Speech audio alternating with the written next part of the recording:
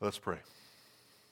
Our Father, now we turn our attention to your word, a passage that we may be familiar with, Father, but we also recognize our need for your help. So, Lord, we ask that you would illumine our hearts, give us the help we need, so that this message would not just be the words of a mere man, but that we would recognize and hear your voice speak through your word today. In the name of Jesus, we pray. Amen. The parable of the Good Samaritan. This is a familiar story for us. We all know what this is about, right? Okay, Jesus wants us to love our neighbor, and so he provides us with a challenging example of how we are to do that. The story is supposed to make us feel guilty for all the times we have noticed a motorist parked on the side of the road with their hood up, and we didn't even stop, we just drove right on by them.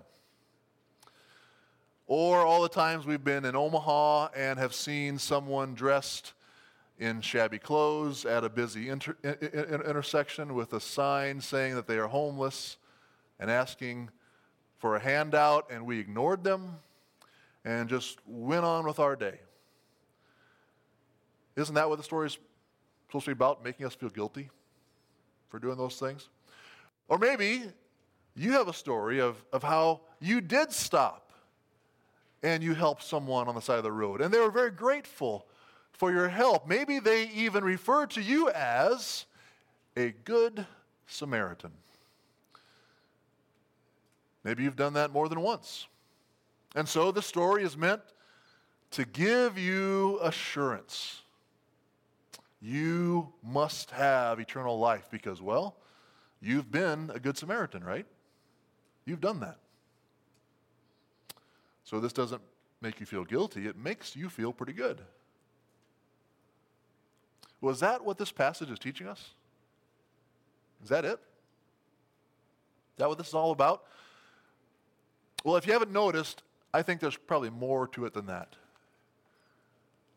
I think the Lord has a deeper purpose with this story than just to make us either feel guilty or good about ourselves.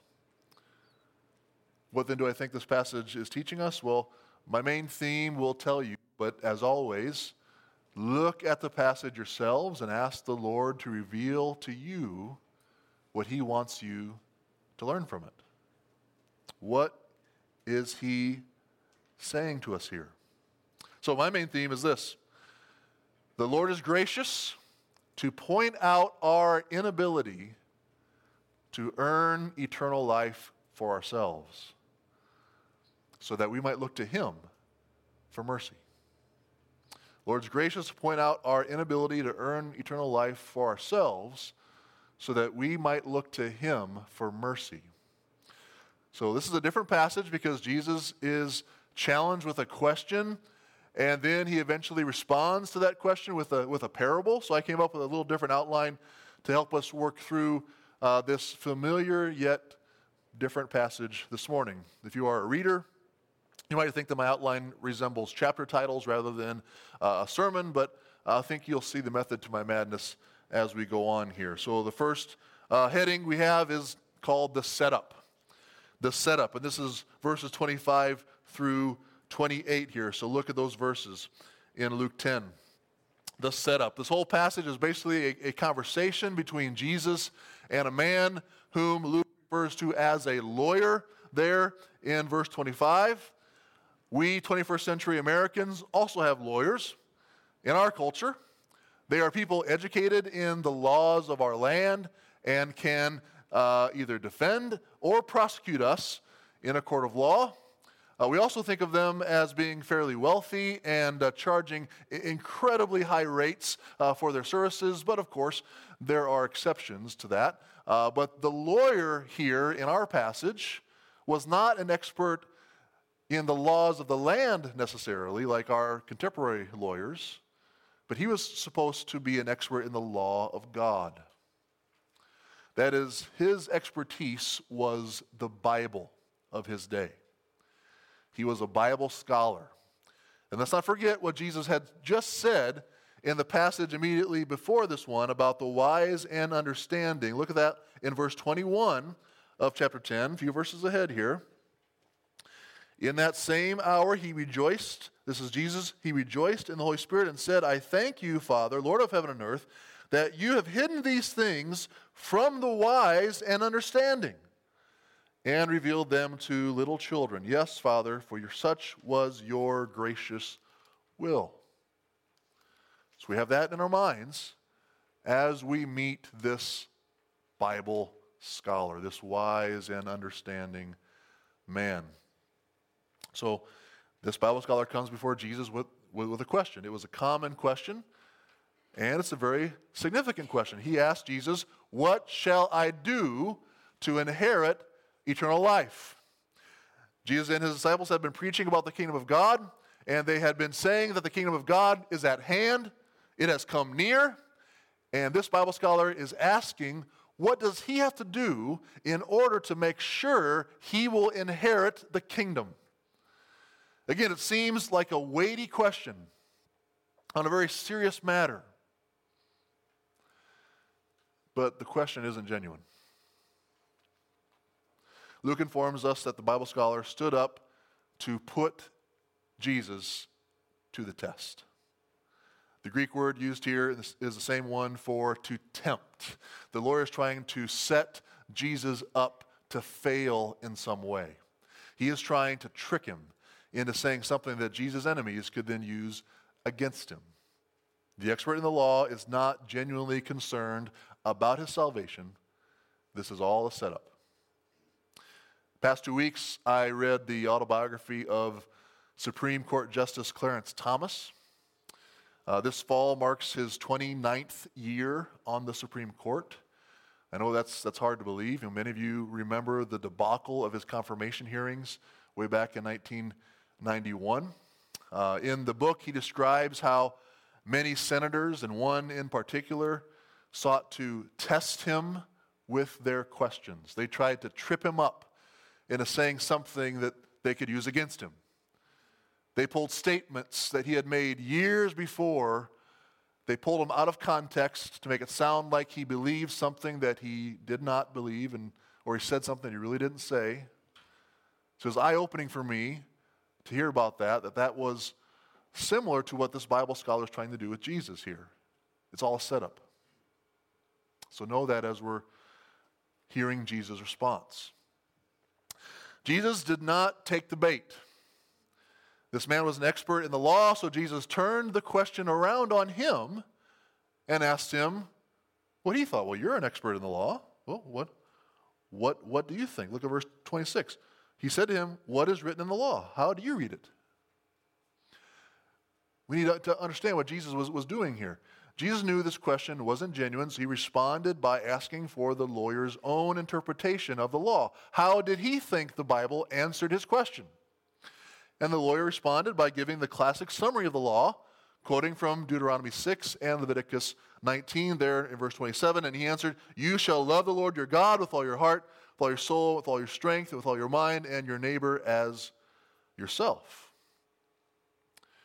The lawyer believed if he followed the law, he could inherit eternal life. That's what the law said.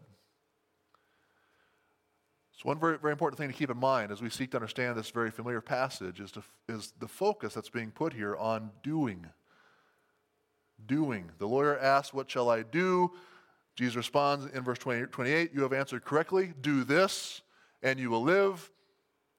So what is it again that the man is supposed to do in order to inherit eternal life? Well, he must love. He must love God with everything that he is, his mind, his soul, his strength, and love his neighbor as himself. How do you love? How do you do that? To love is to have a certain disposition towards someone else. It's a matter of the heart. If someone is to love someone else, he or she must have a desire within them to work for the good of the other person. If one is to love God, with all your heart, with all your soul, with all your strength, it would mean that pleasing God and living for God's glory takes precedence over everything else in your life. So these commands are a matter of the heart. In order to follow the commands, you must have the right heart regarding God and others. You must truly desire their good and their honor. You will seek to do what is best for them. That is what it means to love. Jesus is saying here, in order to inherit eternal life, you have to be the right kind of person. You have to have the right kind of heart. The kind of heart which drives you to live and work for God's glory and for the good of your neighbor. It's not just about doing, just doing this and doing that. It's about being. It's about who you are. So that's the challenge that Jesus presents to the lawyer here. Now here comes our default response to such a challenge. Look at verse 29. But he, that is the expert in the law, he, desiring to justify himself, said to Jesus, "And who is my neighbor?" So Luke again helps us to see the motivation behind the question that this Bible scholar was asking. He asked this question, Luke says, desiring to justify himself. Jesus had just told him that in order to inherit eternal life, he must do the work of loving God with all of his heart, soul, mind, and strength, and he must love his neighbor as himself. The lawyer knew that in order to love God, the law requires you to love your neighbor. Those things can't be divided. So he then asked a clarifying question to Jesus about which people would fit the biblical definition of neighbor. Now let's remember again, this is a Bible scholar here asking this question. This is an expert in God's written law. He had his own definition of what the law meant by neighbor. And the question shows that he believed that the law divides people into different categories. Those who are your neighbors, who you are then expected to love, and those people who are not your neighbors, and therefore you don't need to be concerned about them. So it is a question that is meant to limit that group of people who fall into the category of neighbor. If we can limit that category to a smaller and smaller group of people, well, we can then more easily do what is required to inherit eternal life. This is how we work to justify ourselves. It's something that we are all guilty of doing. On your computers and your smartphones, you have all kinds of default settings. For example, you'll have a default setting for which printer your computer will send your document to in order to be printed off. This morning when I printed off my sermon notes, I just hit the big button on the screen and automatically sent my document to the printer in the church office because that's its default setting. We all have a default setting in our hearts. Our default setting is for justifying ourselves. That's what we all just fall to. Deep down, we believe it is up to us to defend ourselves. It is up to us to make ourselves look good. And so whenever a challenge comes up, our default is to self-justification. When we are confronted with the truth that we are sinners, we automatically seek to justify ourselves and find reasons for why our sins really can't be counted against us. Okay, we find justifiable reasons for why we responded in anger, or why we told that lie, or why we weren't kind to that certain person. It usually ends up in our pointing our finger at someone or something else. It was because of the way we were raised. It was because we were treated unfairly. It was because we weren't given enough help when we needed it. Our hearts are really good at coming up with justifications. We do it all the time. And this expert in the law is doing an old trick that we have all done before with God's law. He is trying to lower God's standards down to a place where they could be reached by his own human effort. The question is really an attempt to limit who his neighbor is. He's trying to lessen the number of people that would be included within that circle of neighbors, and thus he could then leave out a large number of people that he would be justified in disregarding. In limiting the extent of the law's demand, he could then limit his own responsibility to it. And friends, you and I have the same tendency. When we hear God's law, our default is to try to find an easier way for us to claim that we have been doing enough to follow it, rather than humbling ourselves and confessing that we have not followed it. And thus we are under God's condemnation. Our hearts immediately look for loopholes in the law in order to claim that we've done enough, rather than humbly admit we haven't, and then ask for God's mercy. So how did Jesus respond to the default response of the lawyer here? Well, that's the parable, verses 30 through 37. Let's read this again. Jesus replied, "A man who was going down from Jerusalem to Jericho, and he fell among robbers, who stripped him and beat him and departed, leaving him half dead. Now by chance a priest was going down that road, and when he saw him, he passed by on the other side. So likewise, a Levite, when he came to the place and saw him, passed by on the other side. But a Samaritan, as he journeyed, came to where he was, and when he saw him, he had compassion. He went to him and bound up his wounds, pouring on oil and wine. Then he set him on his own animal and brought him to an inn and took care of him. And the next day he took out 2 denarii and gave them to the innkeeper, saying, 'Take care of him, and whatever more you spend, I will repay you when I come back.'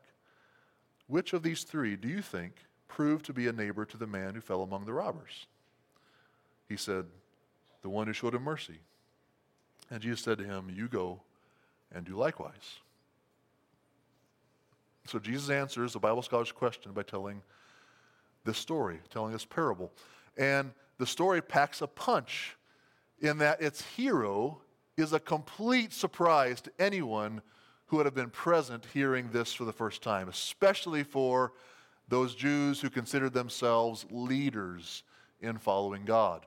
Now, the road from Jerusalem to Jericho was well known as a dangerous road. Jerusalem sat atop Mount Zion, and the city of Jericho was down in the Jordan River Valley, 3,600 feet below.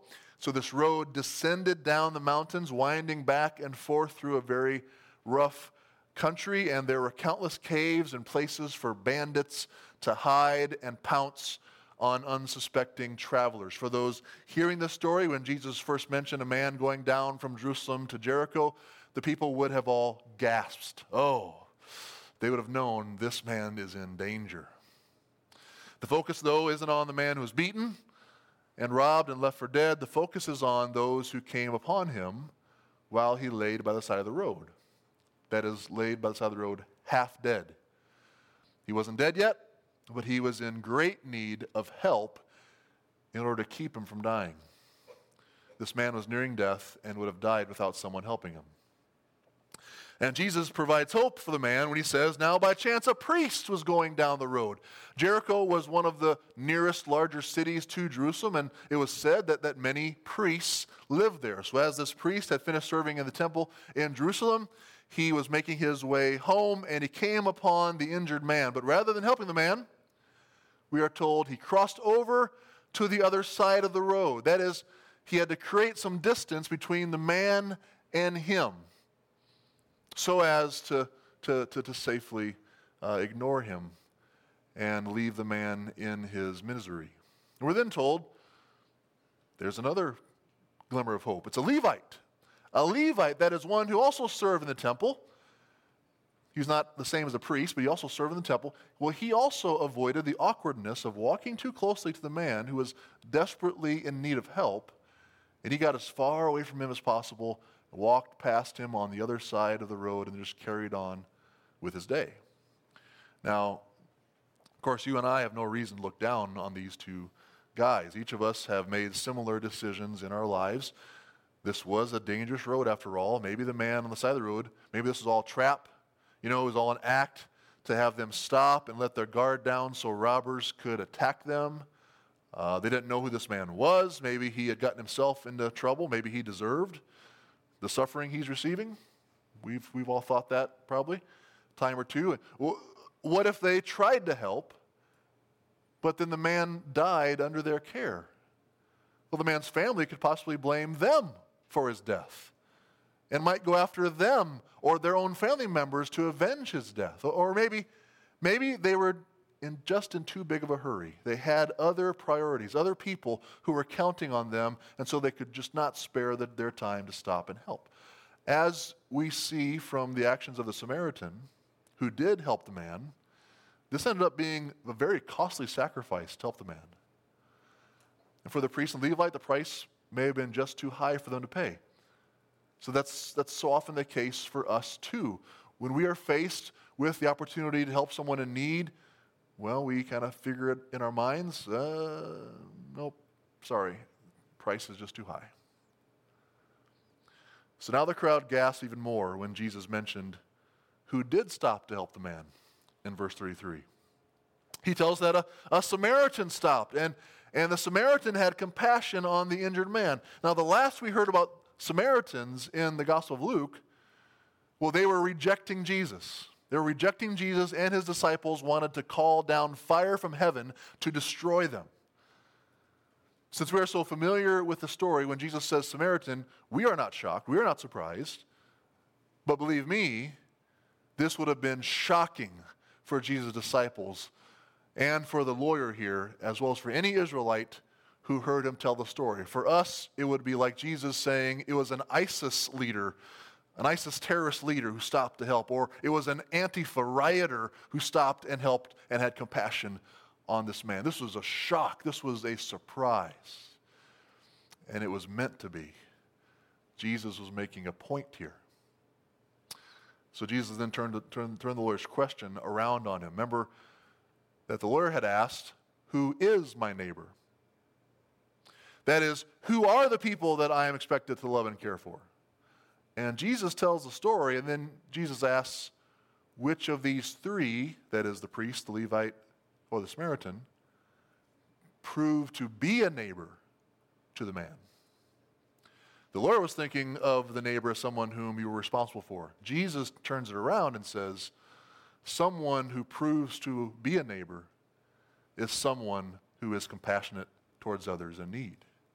And of course, the point is, a neighbor shows compassion towards anyone in need.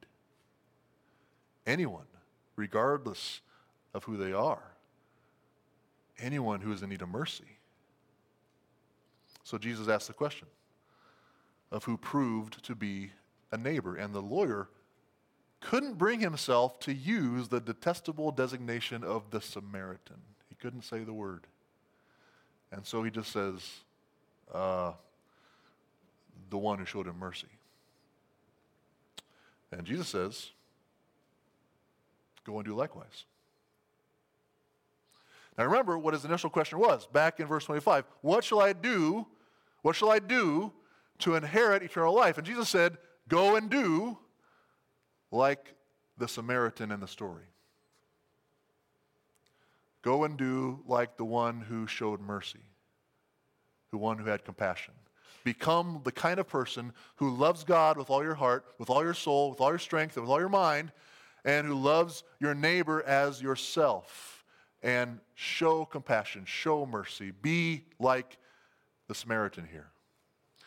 And then he shows that it might mean you have to be merciful and compassionate towards someone that you consider to be your enemy, as the Samaritan would have considered any Jew on the side of the road to Jericho.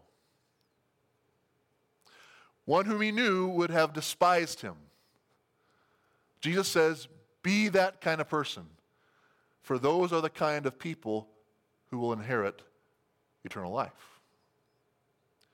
And of course, this poses an even bigger problem for the lawyer and for us. How can anyone live up to such a high standard? How can anyone be expected to love like that? Jesus is showing the man that is, he's showing this man that it is impossible for him or anyone else to justify themselves.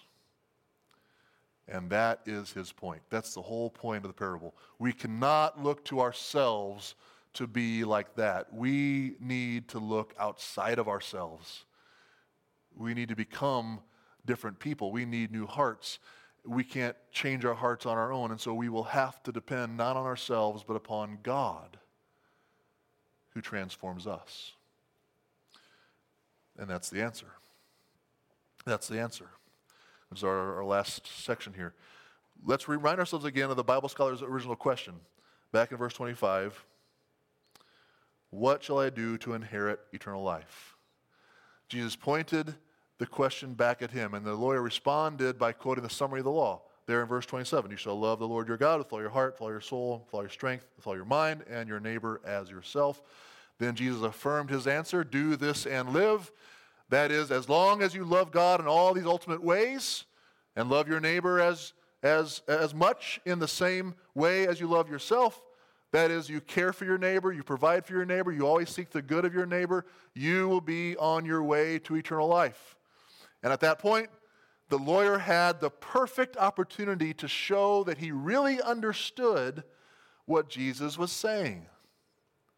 But instead, the lawyer revealed that he was not yet one of those little children whom God the Father had revealed the way of the kingdom to. Again, back in verse 27, we looked at that earlier. So in verse 28, he showed he was one of the wise and understanding. He didn't yet have eyes to see the way of the kingdom, for he was trying to justify himself before God and others rather than humbling himself before Christ and repenting of his complete inability to love God and others like God's law required. He could have went to his face on the ground and asked the Lord for mercy. For back in Luke 5:32, we heard there that Jesus had not come for those who don't believe that they are in need of God's help, but only for those who know they are sinners. Jesus said there, I've come not to call the righteous, that is, those who justify themselves, but I've come to call sinners to repentance, those who know they are sinners, those who know they have failed to keep God's law. But Jesus was patient with this Bible scholar, as he also has been with us. And he answered the man's question with a story to clearly show him and us, in order to receive eternal life, we need to become different people. We need transformed hearts and lives. We need to become people who love God and love others.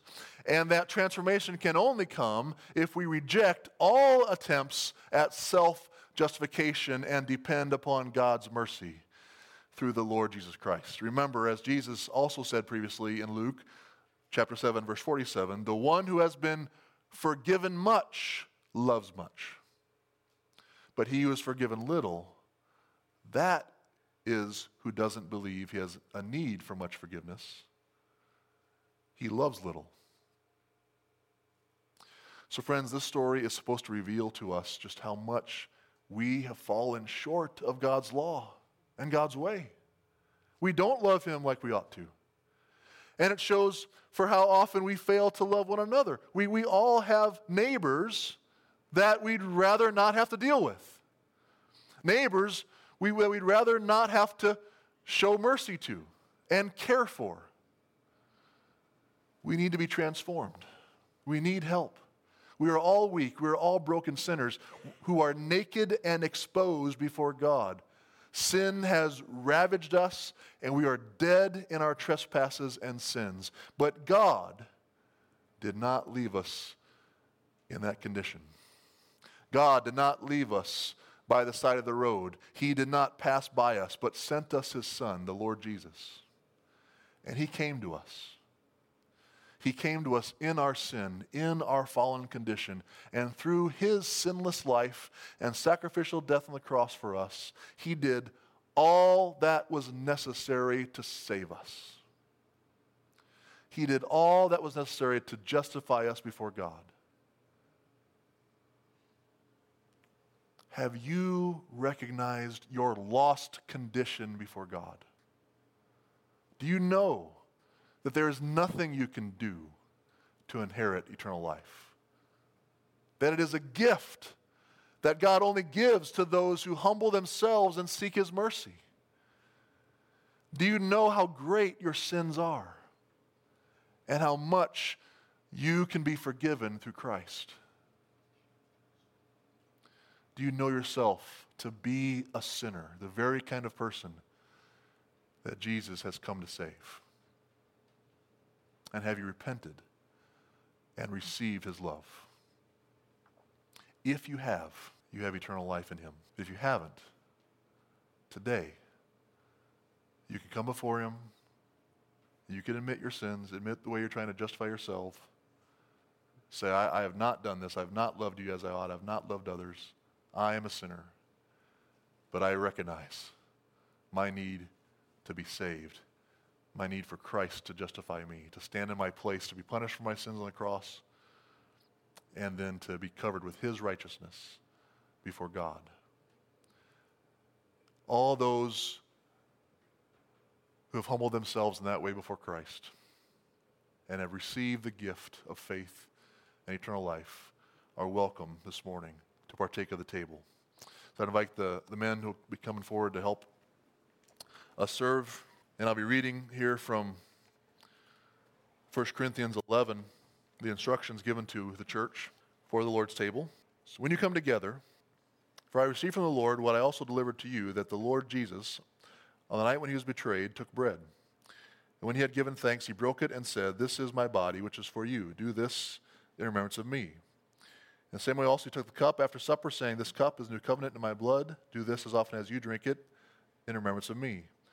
For as often as you eat this bread and drink the cup, you proclaim the Lord's death until He comes." That is what we do when we partake of the Lord's table. We are proclaiming the death of Christ, that the death of Christ has been enough for sinners to be justified before God. He died in our place. He took our sins on Himself. His death now justifies those who put their faith in Him. But Paul also goes on and gives some more instructions. He says, "Whoever therefore eats the bread or drinks the cup of the Lord in an unworthy manner will be guilty concerning the body and blood of the Lord. Let a person examine himself then, and so eat of the bread and drink of the cup. For anyone who eats and drinks without discerning the body eats and drinks judgment on himself." So every time we gather around the Lord's table, we are called to examine ourselves. Where are we with the Lord Jesus? Are we trusting in Him for our justification? Are we trusting in Him for our salvation? Or are we, again, like that Bible scholar in our passage, trying to justify ourselves by kind of limiting the things that we think God requires of us and thinking we can do enough to make ourselves right with God? If that's where we are, the table just isn't for us. Because we haven't repented, we haven't turned to Christ. But if you have turned to Christ, if your hope is in Christ alone for your salvation, then the table is for you. Let's pray. Our Father in heaven, we ask for your blessing now upon us as we partake of the Lord's table. We recognize the great significance of what the table represents. You have called us to this table. You have called us to be with you. And the only way that could be possible for sinners to be with you, God, is through the sacrifice of your Son Jesus on our behalf. And so this table represents for us, recalls for us that great sacrifice. Help us, Father, to honor the Lord Jesus, to give thanks to you and to Him for our salvation, to know that we all do this together. We are all sinners before the cross of Christ. We're all equal before the cross of Christ. And if we are in your presence together, the only way that we've all come before you is we have admitted our sin and we've received grace and mercy from you through Christ. It's in His name we pray. Amen. For while we were still weak, at the right time Christ died for the ungodly. That's you and I, the ungodly. God shows His love for us and that while we were still sinners, Christ died for us. On the night when our Lord Jesus was betrayed, he took the bread, and he said, "This bread is my body. Take and eat in remembrance of me." Then after they had eaten, our Lord then took the cup. He said, "This cup is the blood of the new covenant, poured out for the forgiveness of sins. Drink all of it in remembrance of me." And now to him who is able to keep you from stumbling and to present you blameless before the presence of his glory with great joy. To the only God, our Savior, through Jesus Christ our Lord, be glory, majesty, dominion, and authority before all time and now and forever. Amen.